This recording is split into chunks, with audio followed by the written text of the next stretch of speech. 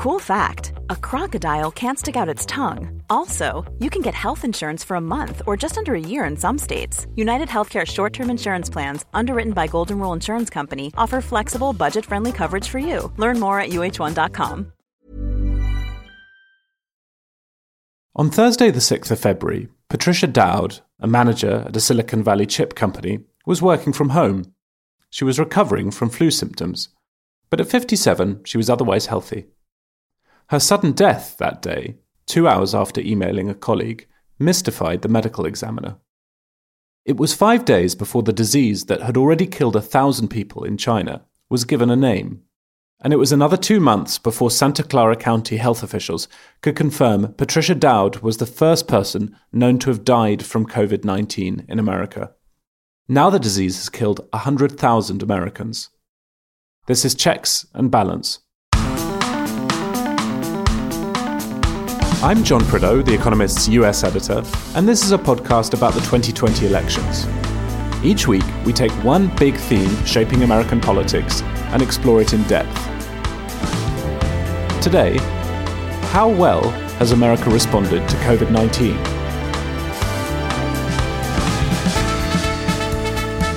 As the country passes a grim milestone in the progress of the pandemic, delays and errors in the federal response have pushed the president's critics into talk of America as a failed state. In this episode, we'll assess how America has done in comparison to the rest of the world in dealing with both the public health emergency and the economic crisis caused by the lockdown. We'll also ask what it could mean for the 2020 presidential race.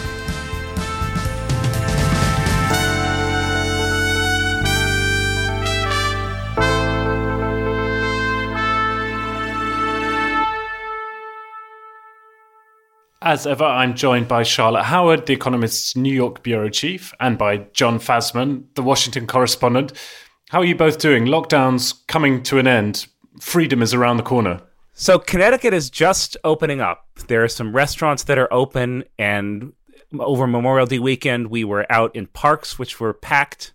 People are eager to get out in public. Up here, people are still masked up. There's still social distancing, but there are a lot more people out and about than I expected to see. I think where I am will be the absolute last place in America to come out of lockdown, and Bill de Blasio, the mayor of New York, doesn't seem to have much of a plan for what coming out of lockdown will look like. So June will be an interesting month. Okay. Well, I thought that given we've been talking about things other than COVID-19 for the past month or so, now that America has passed this awful milestone of 100,000 deaths, it was a good time to take stock of what's happened and also to look forward and think about how this is going to go as the country reopens before the virus is fully under control. To get us started, let's hear from Idris Khaloun. He's The Economist's US policy correspondent, and he's written an in-depth briefing for this week's paper on where we stand on the pandemic. You may have heard him on our daily podcast, The Intelligence, this week. It's worth a listen if you missed it. I asked Idris to go a bit deeper into the numbers for us. The best data that we have to compare how countries are doing against one another is through the number of reported deaths. And if you try to compare America to countries in Western Europe, what you find is that so far, the number of people who have died in America, if you adjust for population, are about the same as have died in the European Union. Some of the places that have been worse affected in Europe, like France and Italy, even Britain, have done substantially worse so far than America has. So compared to them, it's about middle of the pack. If you compare to countries that clearly had an involved response, a place like South Korea, a place even like Germany, America doesn't look nearly as good. Of course, America is a big country, and in absolute terms, it still leads in terms of the number of people who have died.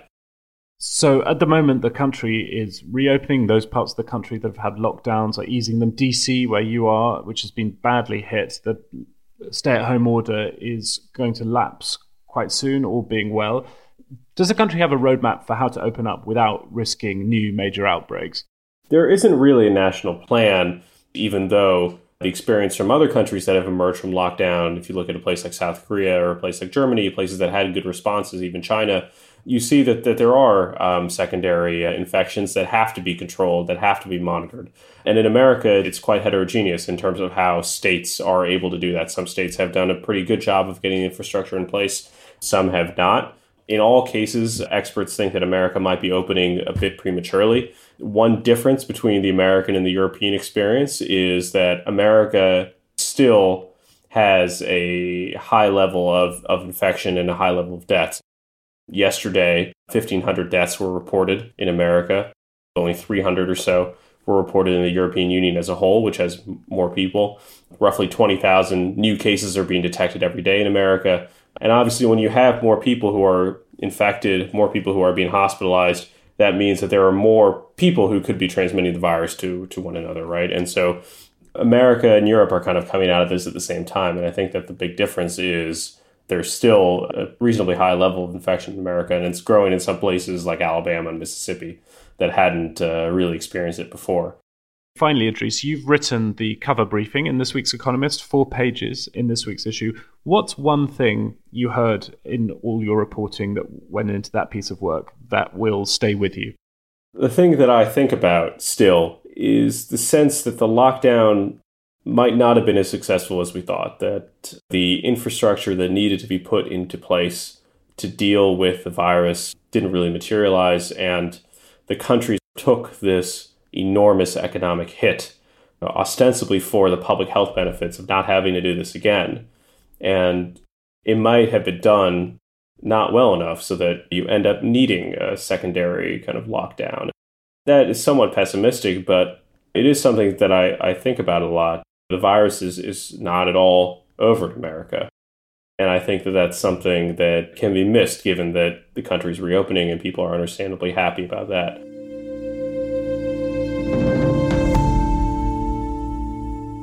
Charlotte, there's a sense in America, or at least in half of America, I think, that the country's been uniquely hard hit by COVID-19. And certainly if you look at the headline numbers, the 100,000 deaths, it is the country with the most fatalities. But it looks very different when you adjust it, when you adjust the death rate for population. And there, America's pretty much in the middle of the pack if you compare it with Western European countries, as Idris said. That's undoubtedly true. I do think, though, that it's worth considering at least 2 factors. One is that America is so much less dense than Britain, where you're situated. You think about these vast expanses of states that have very little population density. That means that transmission would be slowed in those places. And then second, America was a bit behind in terms of when the virus materialized. And so America actually had more time to prepare. And if you think about the wealth of the American government, the low density of America's population, and the extra time that America had ostensibly to prepare for the virus coming, I don't think that people should view the United States being middle of the pack in terms of mortality rate per person as a particular victory. To me, it seems, yes, not as bad, but still pretty awful. I think we could also look at how many deaths could have been prevented by an early response, both an early federal response in which the Defense Production Act was harnessed when it should have been, and at a more effective response in New York, which was really the locus of the virus. You saw Bill de Blasio very slow to shut the city down. You saw Andrew Cuomo putting patients with COVID into nursing homes, which seemed to increase the number of deaths. So it's true that on a per capita comparison with other countries, America hasn't done as badly, but it could have done much better. Yeah, I think it makes more sense in a way to think of America suffering from, numerous outbreaks, and rather than comparing the US to individual European countries like France or Spain or the UK, to really compare continents. And, New York, the epidemic there looks like the epidemic in northern Italy or in London or in Paris, other dense places.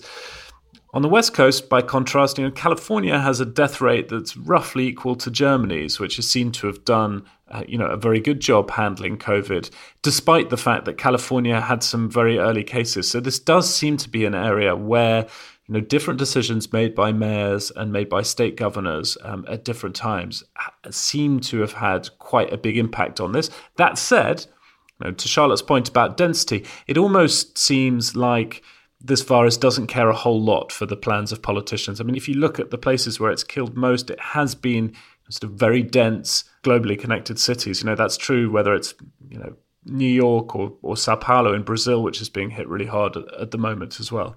And if you look at places where it's hit in less populous areas, those have also been determined by density. There's the funeral in Daughtry County Georgia, meatpacking plants across the Midwest. Places that are less dense come off better. Charlotte, I think quite a lot of Americans look at the performance of the federal government during this crisis, and in particular, some of the things Donald Trump's been saying, look at the death toll and conclude that the one thing, i.e. a lackluster federal response, has kind of caused the second thing, the high death toll. Is that right? Evaluating Trump's performance on any issue is a little complicated because he very often gives a strong impression of incompetence. And then sometimes he's also substantively incompetent. So there's this thing where he seems like a total wild card and says crazy things about suggesting people drink bleach and so forth. And the question is whether that has a knock-on effect in a substantive way in how he runs the executive branch. And I think that there is a degree to which, as Idris points out in this week's briefing, that local government has compensated to some degree for a lack of leadership on the federal level. But I don't think we should let Donald Trump off the hook for a variety of reasons. I mean, just to start, on the international stage, he, of course, has cut funds to the World Health Organization and actively undermined an international response that could have been coordinated. And then it's been an interesting crisis in which to see Trump's natural instinct, which is to pit different factions against each other, to see that at play, because presumably this is an opportunity where the federal government would marshal all of its resources in a very coordinated way to align with the efforts of different states. And instead, you saw him do what he often does, which is to pit different people against one another. This was seen, for instance, when there were states who were jostling to get ventilators and PPE, and a federal agency outbid Massachusetts for respirators. There's coordination that he could have assisted with for federal agencies. He talks a lot about cutting red tape and easing the functioning of federal government. He's not solely to blame, of course, but there is a huge void in leadership, both for coordinating the federal response and then aligning that federal response with the activity of states. Yeah, it's also baffling just sheerly as a political matter. I mean, he is going to be up for re-election in less than 6 months. There is a global pandemic. Whether he gets reelected will depend in large part on whether people think he's presidential. The bar was so low for attempting to appear in charge, for attempting to appear ameliorative, for just every so often saying the sort of usual ameliorative things that a president would say to comfort people, or at least give them the impression that he's on top of it. Instead, he seemed determined to accumulate authority while rejecting responsibility. It is a bizarre response from someone who, at least nominally, wants to get reelected. I don't know, John, though. I think that there's a chance that this could play well for him. It's very hard to anticipate how exactly things will be spun. And I certainly could see a world where he says that states didn't act early enough. He's right in New York. And as John Prideaux pointed out, that it was de Blasio as well as Cuomo who's been hailed as a hero through this crisis. I mean, Cuomo didn't shut the state down early enough. So I think Trump can credibly point to Democrats not taking action either. And then, you know, there is this huge population of millions and millions of people. We saw, again, unemployment claims this week of over 2 million, which is down from what it was, but still an astonishing number of people who've lost their jobs. And I think that Trump can probably use this as a way to yet again point out that the establishment is working against the interests of working people and that he is on their side. Well, we'll talk a little bit later about the story the president may have to tell on the economy come November. But first, a reminder to people listening, if you're not an Economist subscriber already, you are missing out. This week's issue has Idris's briefing on COVID-19, John Fasman writing about cyber defense, Charlotte on oil, much more besides. To receive 12 issues for $12 or £12, head to economist.com/pod2020. The link is in the show notes for this episode.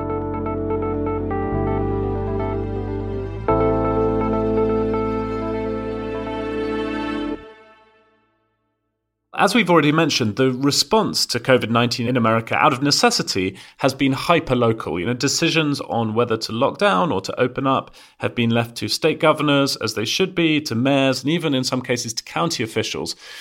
Let's get a flavour of how this is playing out around America. Obviously, it's a really mixed picture. John Fasman, you've been speaking to city officials who've been trying to weigh those risks of reopening versus locking down. Yeah, you'll remember a couple of months ago we spoke to the mayor of New Rochelle, New York, named Noam Bramson. New Rochelle was the first place in America to impose a lockdown amid an outbreak of the virus, and he was a man under some real pressure. I'm surviving on adrenaline, coffee, and M&Ms. And how about the community? As well as can be under the circumstances.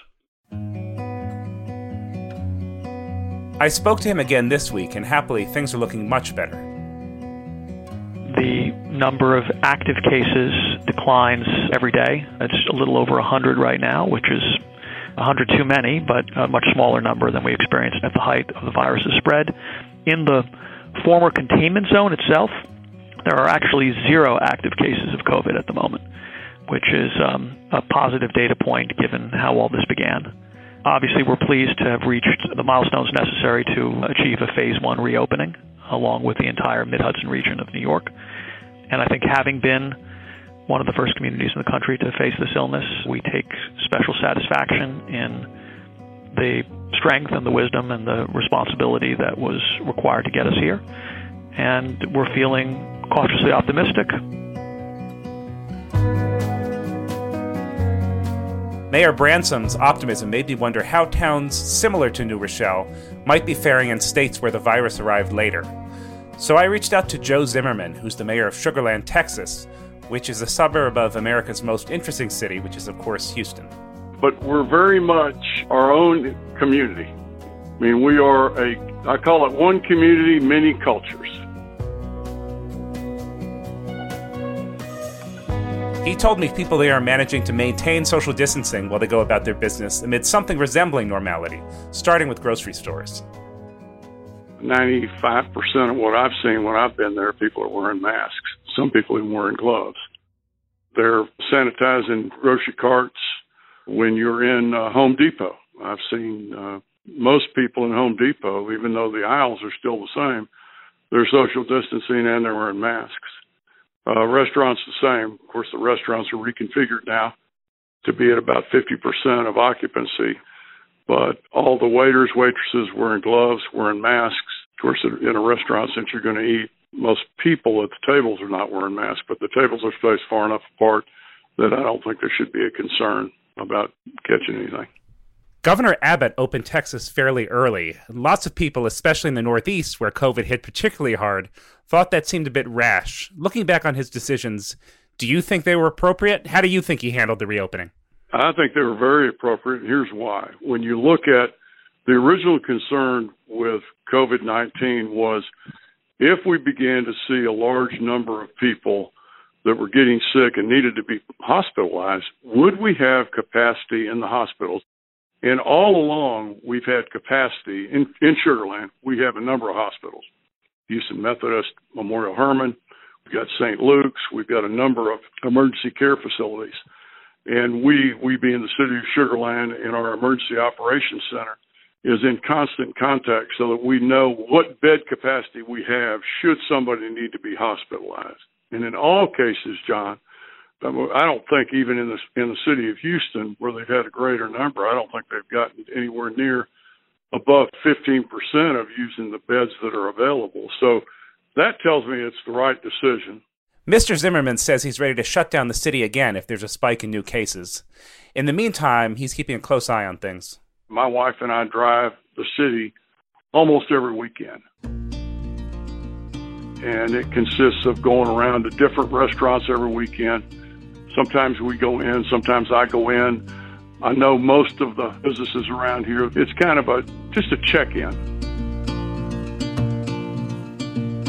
We've reached out to most of our businesses. We have a dialogue going on with our businesses. We've asked them, what do you need? How can we help you, coping with this? Most of them have come back and said, we don't need monetary assistance. We need access to personal protective equipment, sanitizer, gloves, masks, and we've been able to help them with that.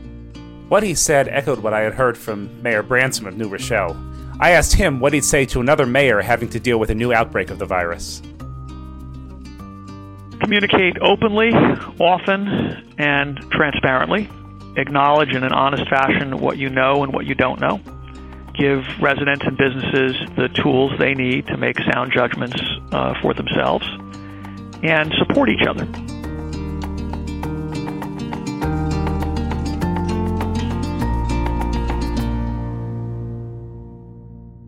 Given the amount of craziness that's been coming out the White House recently, I find it deeply reassuring, John, to reflect on the fact that it's mayors like these very sensible, level-headed people who actually get to make the decisions in America on when a lockdown eases and when it's necessary to shut down businesses again. It was also particularly nice to hear from Joe Zimmerman in Sugar Land. I, like you, share an obsession with Houston, and Sugar Land, I think, is one of the most fascinating bits of Houston. It's about the most diverse place in America and therefore on the planet. I think that's absolutely right, and I'm especially glad, since you're the one who approves my stories, that you share my affinity for Houston. I'm going to go early and often. One thing that both of them said that I was struck by is they both mentioned the importance of density in how the virus spreads. Mayor Branson said that the initial sort of spread was I believe in a housing project, and that the spread had a lot to do with land use and density. When I asked Mayor Zimmerman why he thought that Houston and Sugar Land had not been as hard hit as a lot of northeastern cities, he said that Houston is just a more sprawling, broader place. So that seems to me, in much of America, that is a natural defense against the spread of the virus.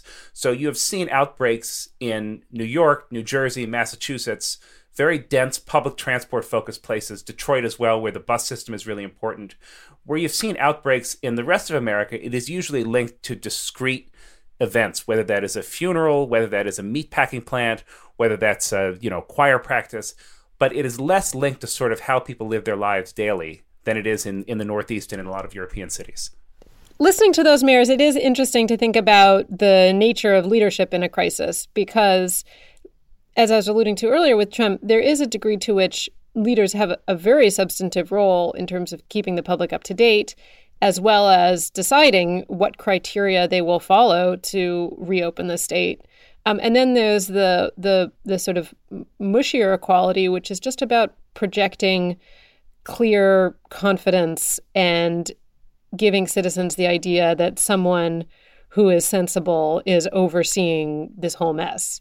And in New York, I'm just struck by, of course, there's de Blasio, who, in a very different way than Trump, but in a similar fashion, does not inspire confidence. Famously, at the beginning of the pandemic, March 16th, which is a remarkable date, de Blasio was going to his gym, and his press person, in response to questions about it, said, the YMCA has been a huge part of his family's life, and the mayor wants to visit a place that keeps him grounded one last time. I'm not making that up. And Cuomo has been much better in terms of the qualities of projecting leadership and calm and competence. But you still see this bickering between the two of them. Cuomo had criteria for reopening. De Blasio added additional criteria for reopening the city, which is his prerogative, but then he loosened them because the earlier standards would have been too difficult to meet. And June, as I alluded to, is going to be really fascinating to see how these phases progress. New York City, probably both the mayor and governor at least agree, will probably open sometime the first half of June. But there will be different phases, of course, to that reopening, and the degree to which the mayor and governor can oversee that in an orderly fashion will be interesting, to say the least. Yeah, the soap opera of contempt between de Blasio and Cuomo has been one of the more sort of entertaining subplots of this whole thing. And it contrasts, as long as we're going to give them a kicking, I feel like we should recognize by name Gavin Newsom and London Breed, the governor of California and mayor of San Francisco, who have done quite well and appear to have avoided any sort of minor contempt and brouhaha the way that de Blasio and Cuomo have gotten caught up in. I'm also just struck by the degree to which local officials in America are empowered to make these very important decisions, life and death decisions, really, and have the trust of their voters. I mean, generally in America, as you guys know, people trust their local elected officials much more than they trust the federal government or whoever happens to be in the White House at the time. And as America has confronted coronavirus, that's been a real strength, I think. I mean, if you compare America with Brazil, where you have a president similarly enthusiastic about hydroxychloroquine, even more hostile to lockdowns. In fact, Jair Bolsonaro's addressed lockdown protesters personally. There, you don't have such strong local institutions, you don't have such strong local decision-making. And it appears, certainly if you look at the curve in Brazil at the moment, the curve of infections, and if you read this week's Economist, the report from Sao Paulo, it really looks like Bolsonaro is wreaking absolute havoc in Brazil at the moment. And I think that's because of the relative weakness of local mayors and state governors, who don't have the same powers that they have in America.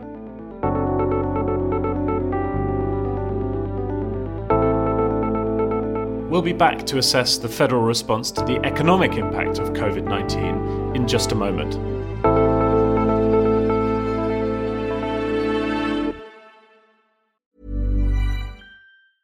Life is full of awesome what-ifs, and some not so much, like unexpected medical costs. That's why United Healthcare provides Health Protector Guard fixed indemnity insurance plans to supplement your primary plan and help manage out-of-pocket costs. Learn more at uh1.com.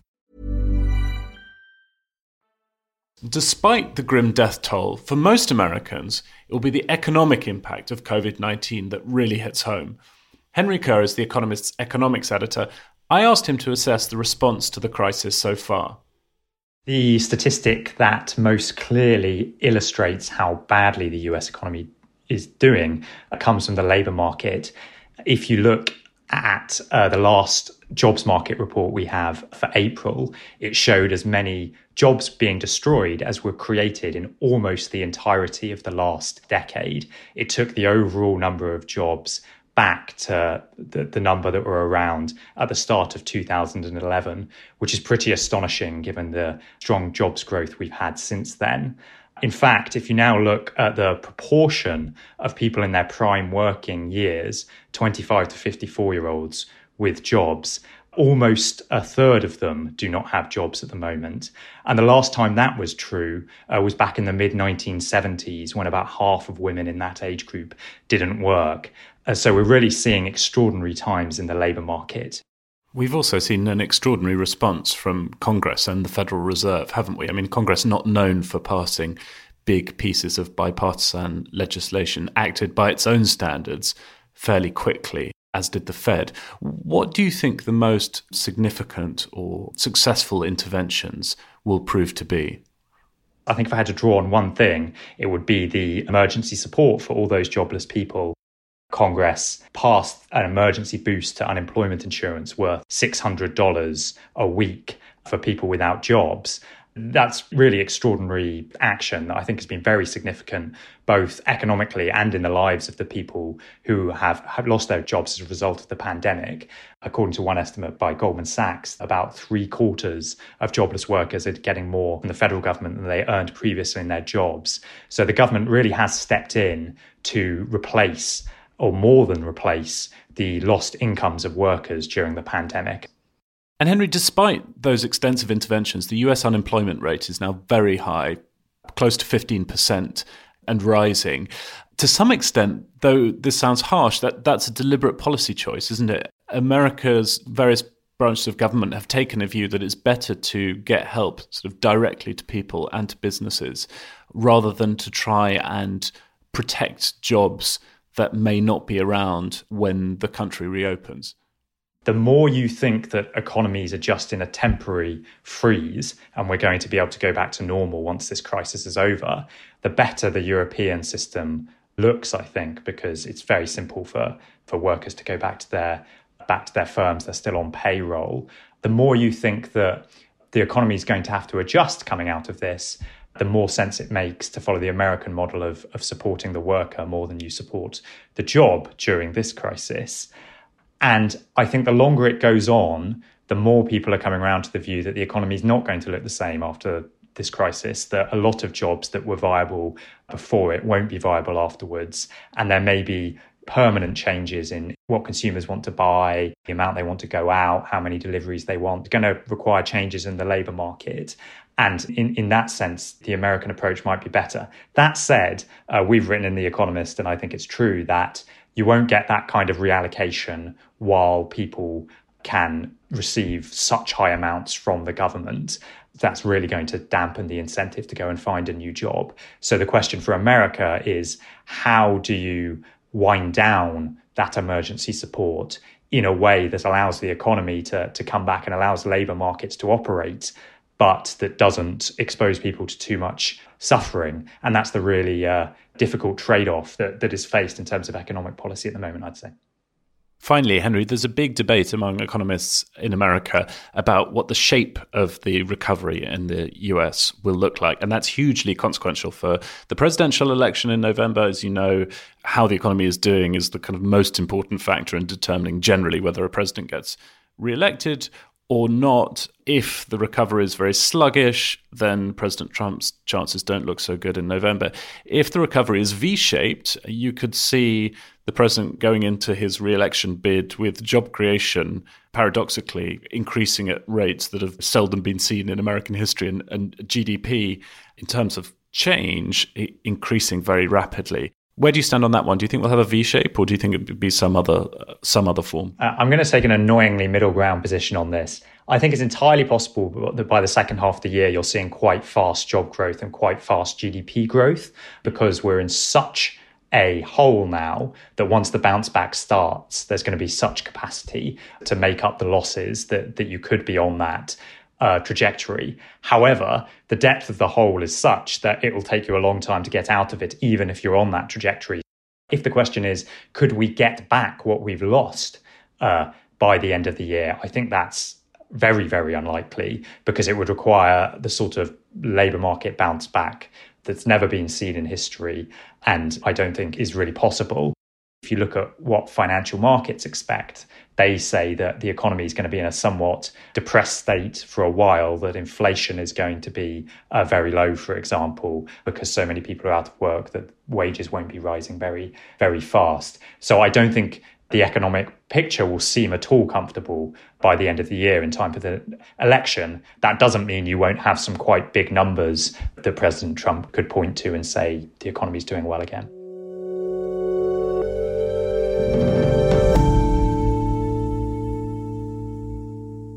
It's interesting. I was struck in Idris's piece this week explaining the scale of America's fiscal stimulus amounting to 14% of GDP. And interestingly, that's higher than the stimulus in most European countries, including the Nordic ones, which, as a colleague of mine likes to refer to them as the goody-goody Scandies, who we think of as being very generous. And so I was really struck by that. But I do think that it also is worth keeping in mind some of the practical limitations of the aid. There have been issues in getting some of those unemployment benefits out the door to people, getting the cash out fast enough, because state unemployment offices run on old software and don't have enough staff and so on. And then also because nutrition assistance programs haven't been scaled up to the same degree. And there was a recent survey that found that 1 in 6 young kids weren't eating enough because of their parents' loss of income. So yes, absolutely, this has been an historic stimulus that has had huge impact, but practical limitations do remain. You would have thought there's still a very high level of suffering in November, a lot of people out of work, that would really nix Donald Trump's chances of re-election. But not everyone thinks that's the case, John. Not everyone does. This week, there's a piece in Politico in which Jason Furman, who chaired the Council of Economic Advisors under President Obama, predicted a V-shaped rebound beginning next month and continuing through Election Day. And under that scenario, President Trump can credibly brag about creating more jobs per month than any president in history and higher GDP than anything on record. And that's an enviable record to run on. I'm kind of skeptical that it'll be quite that sharp a rebound. I think while there's a lot of pent-up demand and people will get back to work, there are a whole lot of specific small businesses that went under and won't be reopening. And so I think sort of getting everything started again will take longer than a lot of people hope it will. But it's still, if Furman's prediction may be a concern for Democrats, but it would be a great thing for America. Well, we'll be talking about the precise impact of economic data on presidential elections in a future episode when we'll be talking about The Economist's election model with Elliot Morris and Dan Rosenheck of the data team. Before you both go, it's quiz time. The subject of this week's archive quiz is Woodrow Wilson, the last president to have faced a pandemic in America. The Economist's dispatch on the 1912 Democratic Convention is gushing about Wilson. It describes Wilson as, quote, a lover of books. The paper said he, quote, does not stoop to curry favour with the mob by violent abuse or low slang. What high-minded job did Wilson do before going into politics as governor of New Jersey? He was he was Princeton. A professor at Princeton or the head of Princeton? Was he the head of Princeton? Yeah, I think he's the president of Princeton. Yeah. He was the president of Princeton. The paper was particularly impressed that Wilson's sense of dignity prevented him from showing up at the convention in Baltimore to canvass for the nomination in person. When journalists invaded his home after the victory, they found him reading a biography of which 19th century British Prime Minister? Absolutely no idea. I mean, I could just make up a name. I'm trying to think of which... Disraeli? Was it Disraeli? I mean, zero clue. It was the other one. It was Gladstone. Ah! Having given you that rather softball question on Princeton, I think it was important to carry on the humiliation with a question that no reasonable American would be able to answer. Thank you, John. Thanks, John. Thank you, Charlotte. Bye. Thank you. That's all from us. If you're enjoying the podcast, please spread the word and leave a review and a rating on your podcast app. Thanks very much for listening. Stay safe and stay sane. See you for more Checks and Balance next week.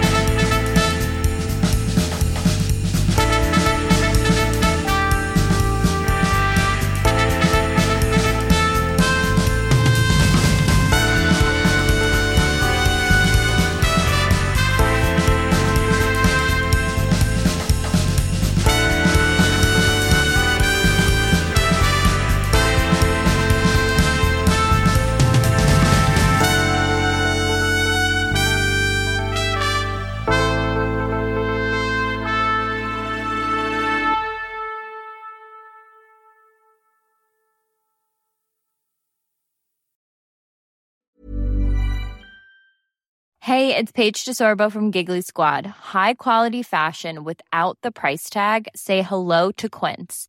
I'm snagging high-end essentials like cozy cashmere sweaters, sleek leather jackets, fine jewelry, and so much more. With Quince being 50 to 80% less than similar brands. And they partner with factories that prioritize safe, ethical, and responsible manufacturing. I love that. Luxury quality within reach. Go to quince.com/style to get free shipping and 365-day returns on your next order. Quince.com/style.